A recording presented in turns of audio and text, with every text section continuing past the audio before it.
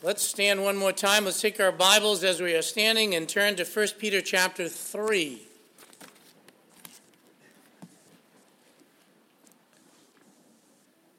I want to read verses 18 through 22. 18 through 22.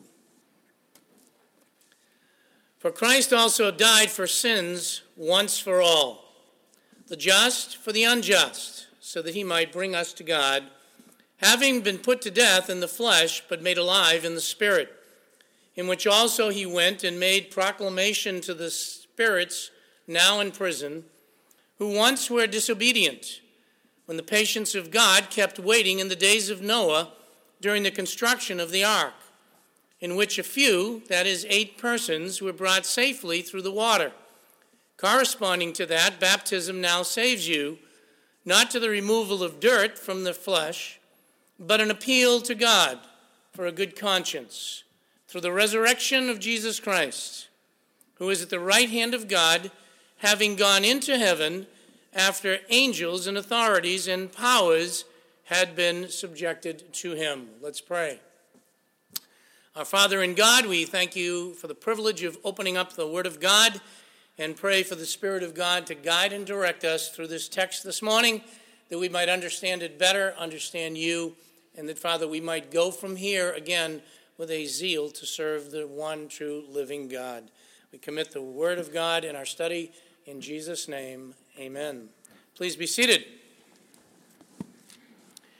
As we come to this text this morning, I want to mention that, first of all, this is one of the most difficult passages of Scripture that there is for us to study.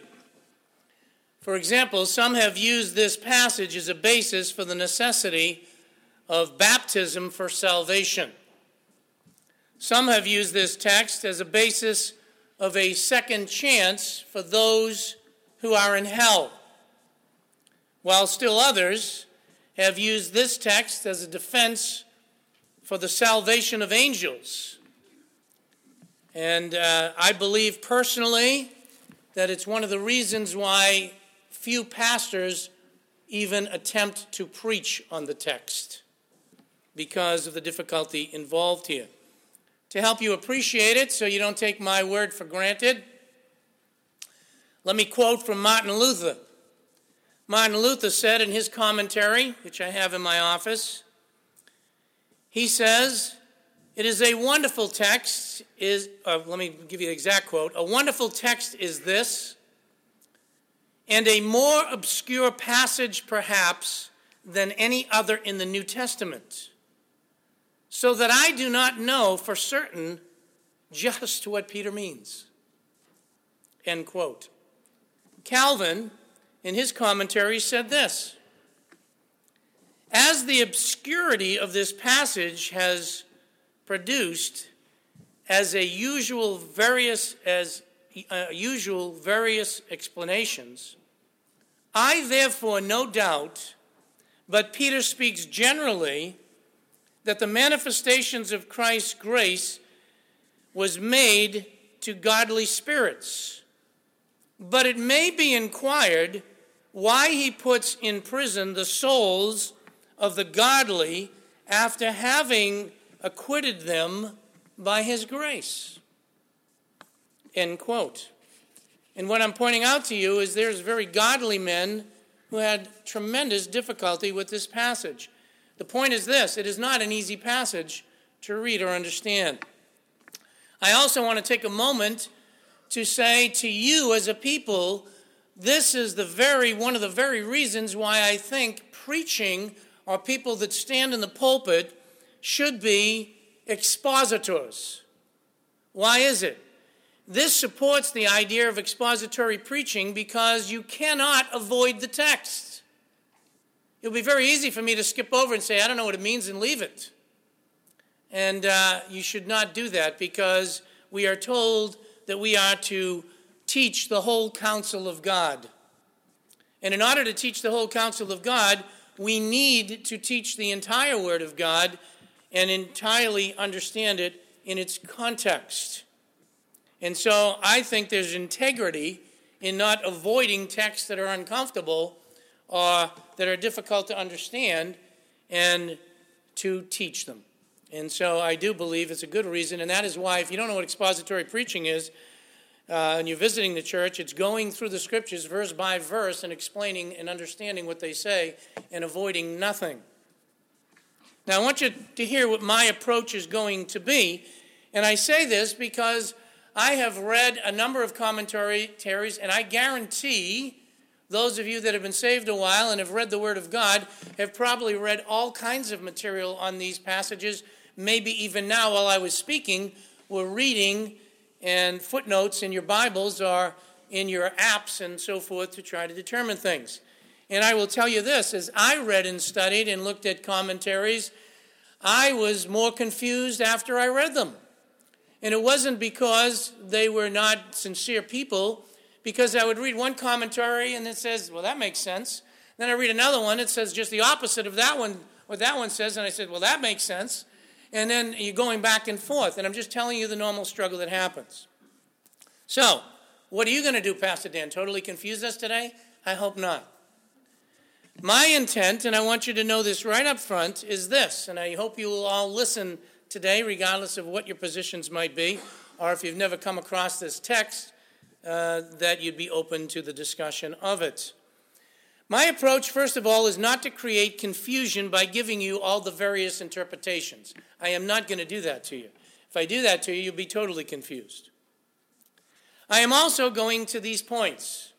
To begin with, I am utterly convinced that the recipients of Peter's letter had no problem with the text whatsoever. So they were not confused. Peter wrote to them, and they understood what he was saying. Or else Peter would have just absolutely caused confusion, and he had no intent. Secondly, I personally am taking the approach and believe from all my heart that there are no contradictions in Scripture. And I have studied some very difficult passages. Whatever this text is teaching, it is not teaching something that would contradict the clear teaching of other passages of Scripture. Clearly, it would not do that. Thirdly, and this is very important, my approach in studying this, and I have labored over this text greatly, and in teaching you as a congregation what the Word of God says to the best of my ability, I am going to follow the basic rules of Bible interpretation and nothing else. And for those of you that don't know what that means, let me give you a couple of principles, because I am going to follow this. Number one, I am taking the text literally. I am not going to avoid that. Number two, we will look very specifically, but very simply, at the historical setting. Because if we don't, we won't understand the text. That's why I read what I did in Genesis. Third, very important point, principles of Bible interpretation demand that whatever you're studying and reading is understood in its context. In its context. Fourth, I have compared and will, to a degree, Scripture with you. And probably fifth and most important, and some of you that are in my class have heard this, I will apply that which I teach others to apply. What is that? When all else fails, after discussing and studying and doing everything that I can, I will choose the simplest alternative in the light of all the facts, not the most complex, because it will fit the text. And lastly, I think this one you'll see very clearly this morning, the simplest approach that I could take in my studies and in presentation is this: by presenting a series of questions. And by asking myself that in my study, and by doing that with you, I hope that we will come away today. And unfortunately, I'm looking at the time. I get this pulpit very late today. But I am going to take the time to try to present this to you by a series of questions. So let's jump into it. That is the foundation. let's look at the context. Those of you that have been with me, hopefully now will for the first time appreciate why Pastor Dan reviews all the time. What is the book dealing with? Peter has been calling believers, and if you stay with me and don't tune me out, I believe it'll help you with this interpretation. Peter has been calling believers who are citizens of heaven to live on the earth as Christians who are foreigners to this land, listen, who are suffering. They are suffering persecution, and in many cases that suffering is not fair. They are suffering unjustly. And because of that, he is trying to get their focus in and encourage them. That is the message of the entire book. As we have progressed through the book, he has been telling them how to live on the earth as believers in a general sense.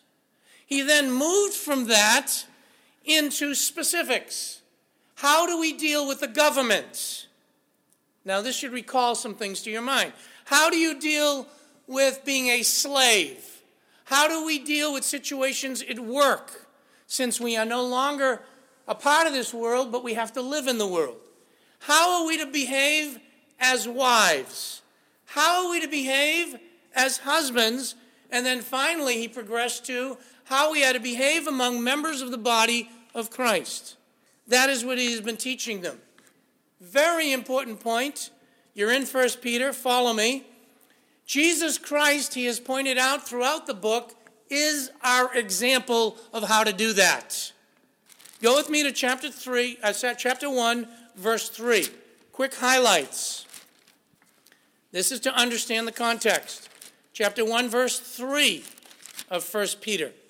Remember, he said this: "Blessed be the God and Father of our Lord Jesus Christ, who according to his great mercy has caused us to be born again to a living hope." How? Through the resurrection of Jesus Christ from the dead. Verse 15.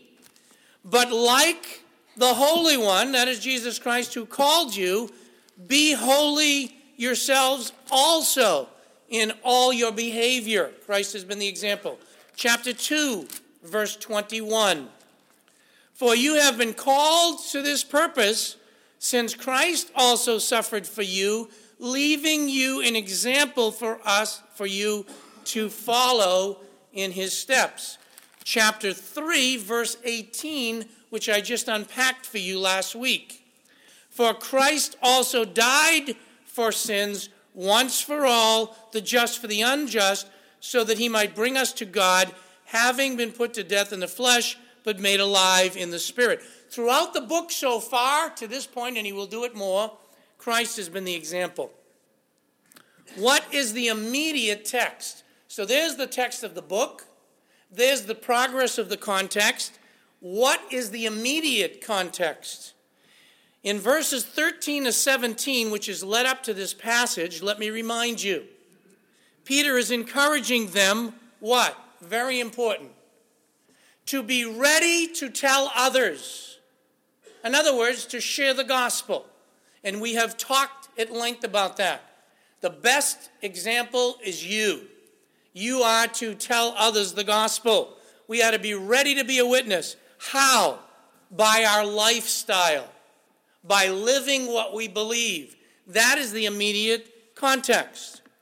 This passage that we are looking at has to fit, because it is sandwiched between, watch this, verse 18 that I just read.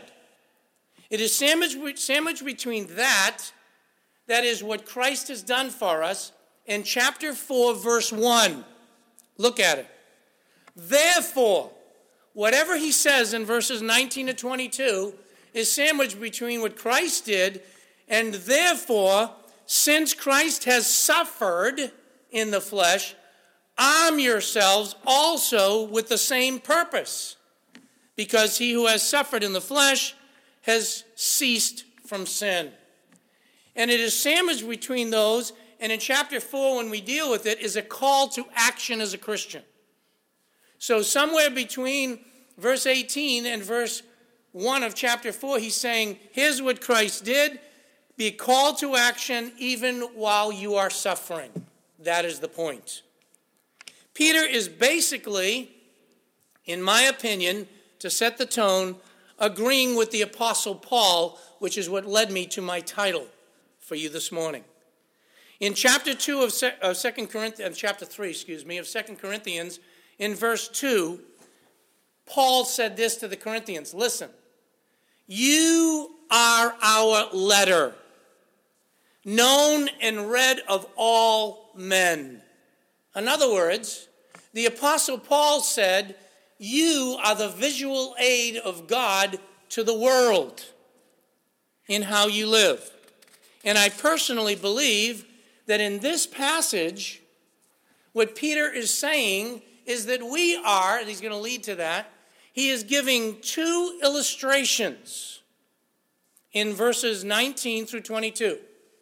After encouraging them in their suffering, pointing out that Jesus Christ is the example, and telling them to continue defending your faith no matter what you face.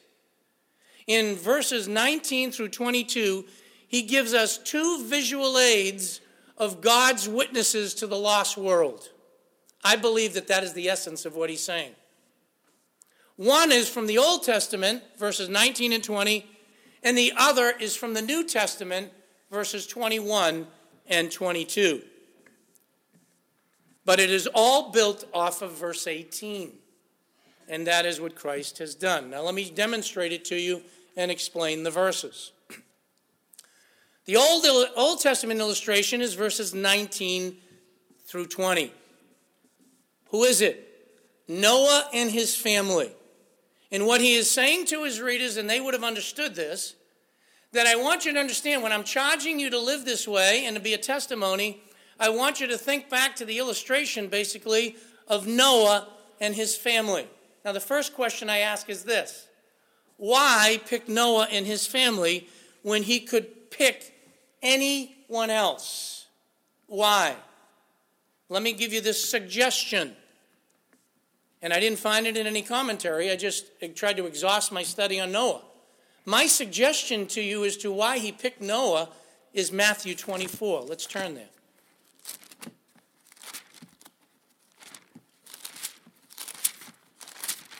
When the Lord Jesus Christ was leaving, and he was instructing his disciples on his return. And he was going to leave them, and they were going to be there, and they were going to face all kinds of things, and he told them that. And then you come to chapter 24 of Matthew, he's talking to them about the future things and the tribulation. And you come down to verse 29, and you can read before that to find out his tribulation. He says, immediately after the tribulation of those days, the sun will be darkened, the moon will not give its light, and the stars will fall from the sky. Powers of heaven will be shaken, and then the sign of the Son of Man will appear in the sky. And he's returning to the fact that the Lord's coming back, and he says in that passage, if you look down in verse 30, he says, you will see the Son of Man coming in the clouds of the sky. And his apostles wanted to know, what is going to be the sign of your coming? How do we know when you come back? And because why? Don't lose me now. Because they were going to face persecution, just like Peter is writing to them. Now, who did he use? Look at verse 36. But of that day and hour knows no one knows, not even the angels of heaven, nor the Son, but the Father alone. Why? Watch. For the coming of the Son of Man will be just like the days of Noah. For as in those days before the flood, they were eating and drinking, marrying and giving to marriage, until the day that Noah entered the ark, and they did not understand until the flood came and took them all away. So will the coming of the Son of Man be. Then there will be two men. There will be two men in the field. One will be taken, one will be left. Two will be grinding at the mill. One will be taken, and one will be left. Why did I go back here? I believe that Peter is using the illustration because Matthew was written somewhere around AD 50, which means they would have had the information taught by the law, the Lord. Because we are now 64 to 65 AD when Peter's writing to them. And they would have already had knowledge that Jesus Christ himself used the illustration of Noah to talk about their suffering and his coming back. They would have already had knowledge of that. And by the way, I don't have the time for this right now, but so I don't leave you hanging. That is not talking about the rapture in Matthew 24. Many interpret it that way. And I'll give you this quick synopsis. When it talks about the flood coming and one being left, who was left? Believers. Noah and his family were left. The others died. The rapture is the reverse. The believers leave and the unbeliever stays. That is not the rapture that it's talking about. But they had this information. The readers knew about Noah. They had already heard about the fact that when rough times come, when situations are difficult, it's going to get so bad that it's going to be like the days of Noah before the Lord comes back. And the believers that Peter was writing to understood that. They understood that difficult times were going to happen before the Lord returns. So he goes right back to the illustration, I believe, of Noah when he's teaching them about persecution and living for Christ. Now go back to 1 Peter chapter 3. Who went in verse 19? It says, in which he also he went and made proclamation of the spirits. We have to ask that question. Who is it talking about? I believe the easiest answer to that question is one that commentaries don't like to hear. It's Jesus Christ. Why would I say that? Because there are three participles involved. In verse 18 it says he was put to death. In verse 18 it says he was made alive. And in verse 19 it says then he went. It is talking about the same person. It is talking about Jesus Christ. It is not talking about a spokesman. It is not talking about anyone else. And many interpret it as it is Noah as the spokesman for God back then, and it is us as the spokesman for Jesus Christ. No, I don't think it's fair to the grammar or the text. Believe what he's saying is in which also he, that is from verse 18, Jesus Christ, went and made proclamation. Well, if it's Jesus Christ that went and made proclamation, here's the next question. What did he proclaim? If he went and made proclamation before we get to the spirits, what is he proclaiming? And again, many assume that he's proclaiming the gospel, which is why you come up with the concept of people getting a second chance for salvation. I do not think that that is so. Why? Because the simple meaning of the word proclamation is to preach. It's what I'm doing now. What is it saying then? Simply that Jesus Christ went and preached. He went and proclaimed. Well, obviously, Pastor Dan, then he's going to proclaim the gospel, right? No. I don't think so. We'll continue on and you'll see why. Who did he preach to? Well, he tells you. There's no question on that. He says, to the spirits now in prison. Well, that's easy, Pastor Dan. Who are they? Who are these? They could be angels. They could be human beings, and I won't exhaust that with you. There are those on both sides of the argument. It would be easy for me to take the position of angels because a lot of the commentaries that a lot of you depend upon, that's what they say, and it would be an easy way out to interpret this passage. However, I don't think the context allows it. Why? First of all, in chapter 3, verse 22, you notice he uses the word angels. He could have done it very easily right here in verse 19, but he uses angels and authorities and powers in verse 22. So, I don't know. More important to me is we can understand this if we look at who are the ones who were disobedient. He says, to the spirits now in prison who were once disobedient when the patience of God kept waiting in the days of Noah during important, the construction of the ark. A lot of people, again, I went back and read Genesis, would say that is angels who, the sons of men and all of that got involved, They were the ones that are disobedient, and there is scripture that shows that angels are in prison. That is true, but I don't think it fits the context. Why? When the patience of God, waiting in the days of Noah during the construction of the ark, what is that? It was 120 years that Noah built the ark. You can go back and check me out on your own. It took him 120 years to build the ark. What was Noah doing? The scriptures tell us. Go with me to Hebrews chapter 11. Not only was he building the ark in obedience, watch. Hebrews 11:7. By faith, Noah, being warned of God about things not yet seen, he didn't know about the flood and all this stuff, in reverence prepared an ark for the salvation of his household, by which he condemned the world and became an heir of righteousness, which is according to faith. Now go with me to 2 Peter chapter 2. 2 Peter chapter 2.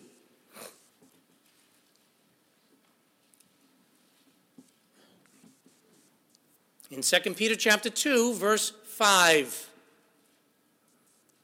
And I'm moving ahead for time. God did not spare the ancient world, but preserved Noah, watch this, a proclaimer, a preacher, and it is only a different form of the same word. This is the person. A preacher of what? Righteousness. With 7 others, when he brought a flood upon the world of the ungodly. Of the ungodly. What is it saying? Noah, while he was building the ark, was proclaiming the righteousness of God. That is clear from Scripture. And what happened? They did not listen. They would not accept what he was teaching them. That's why they didn't believe him. They were disobedient to God. That is the easiest thing in the context. Noah was building the ark. Go back to chapter 3 of 1 Peter. They were once disobedient when the patience of God kept waiting in the days of Noah during the construction. The issue with the angels happened before that, according to the Word of God. But during the construction, the people were being preached at by Noah, and they would not listen. They didn't want it. What is going to happen in the end times? Gets to the point that Jesus Christ says, when I come back, will there be faith on the earth? Because as people are proclaiming the Word of God, no one is going to want to listen, and it's going to be just like the days of Noah. Just like that. They don't want to hear the message so that they might be saved. So I believe the easiest thing for the context, when you understand what's going on and you use the words of the context, it is that God was being patient. He was allowing Noah to build the ark for 120 years while Noah was living in righteousness and preaching righteousness. And during that construction, no one wanted to listen except for basically 8 people. What is the point? Let me summarize it this way. The illustration of Noah, I believe, is for this. Noah was suffering the whole time he was building the ark, while he stood for righteousness, and the world wanted nothing to do with it. He trusted God and was obedient. They were disobedient, and yes, by God's own doing, for whatever reason and terminology, has put them in a place where they are confined because of that rejection. And what happened? He's trying to tell them God saved Noah and his family who live righteously. It fits the context. Because Peter is saying, your suffering, look back to Noah. Just like I showed you Jesus Christ, look back to Noah. He suffered, he kept preaching, did what was right, and God preserved him. By the way, let me repeat this. God saved Noah, not the water. The water did not save Noah. It was God. In fact, the water was God's judgment that killed people. So, what did Jesus proclaim? I come back to that. Simply this: victory. I don't believe he went and preached to, whether it was angels as your interpretation or people. I don't think he went to preach them a gospel so that they could get saved as people interpret it. No. I believe what you have is Peter being consistent with Paul. Turn with me to Ephesians chapter 4.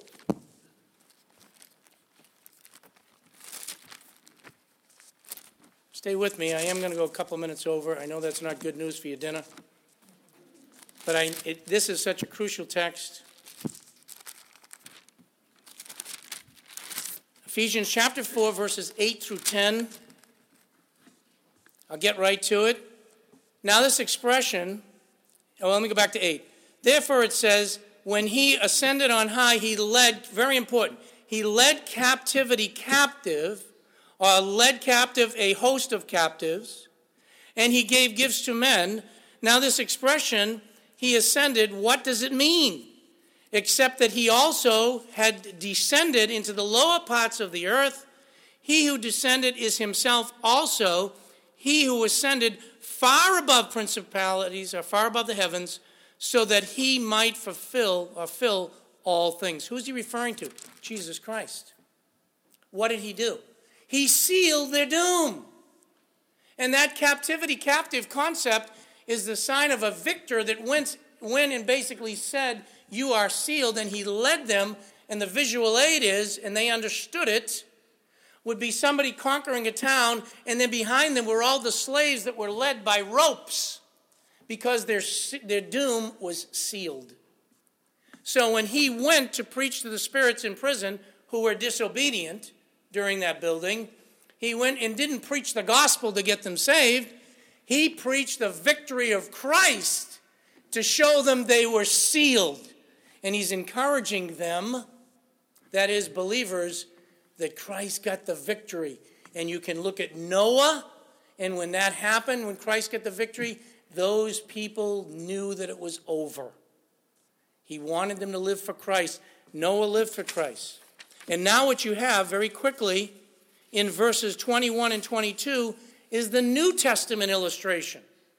So his point to them was, be ready to give an account even if you're suffering, because Christ died for us, verse 18. Noah is an example to you, verses 19 and 20. And who is the example in the New Testament? Christians. We are the visual aid to the world. And I believe that's what he's saying in verses 22 and 21. Corresponding to that, to what? Noah. That is the context of baptism now saves you. First of all, the point is this.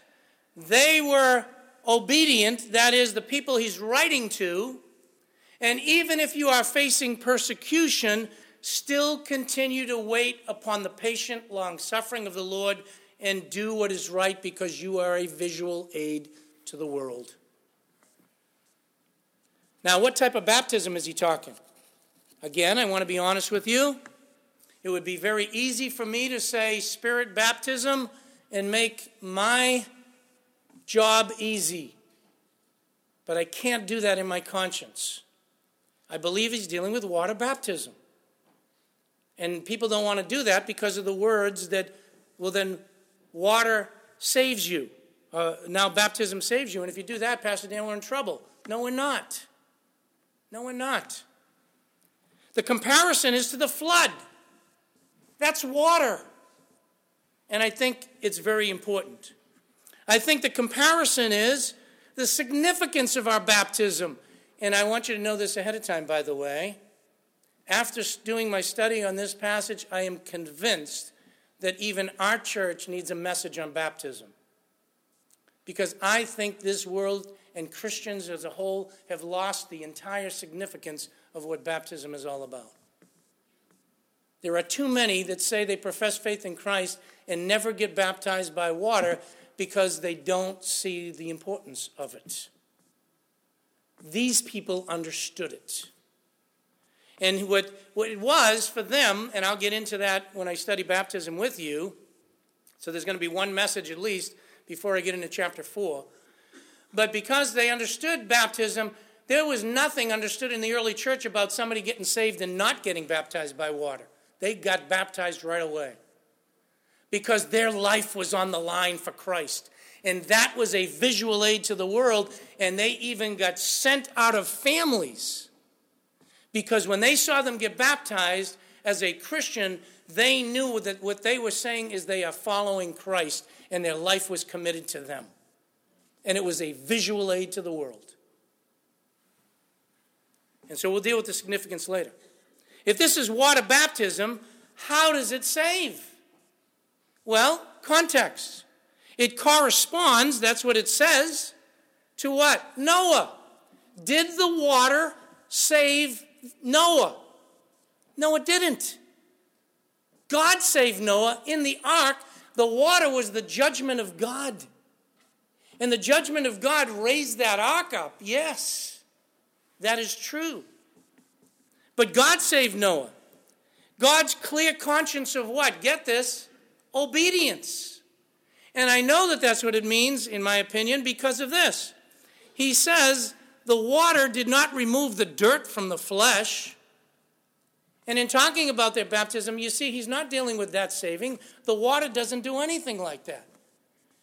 The idea was the clear conscience, which, if you remember, back in verse 16, he says, keep a good conscience, that in the thing in which you are slandered, you'll revile them by your good behavior.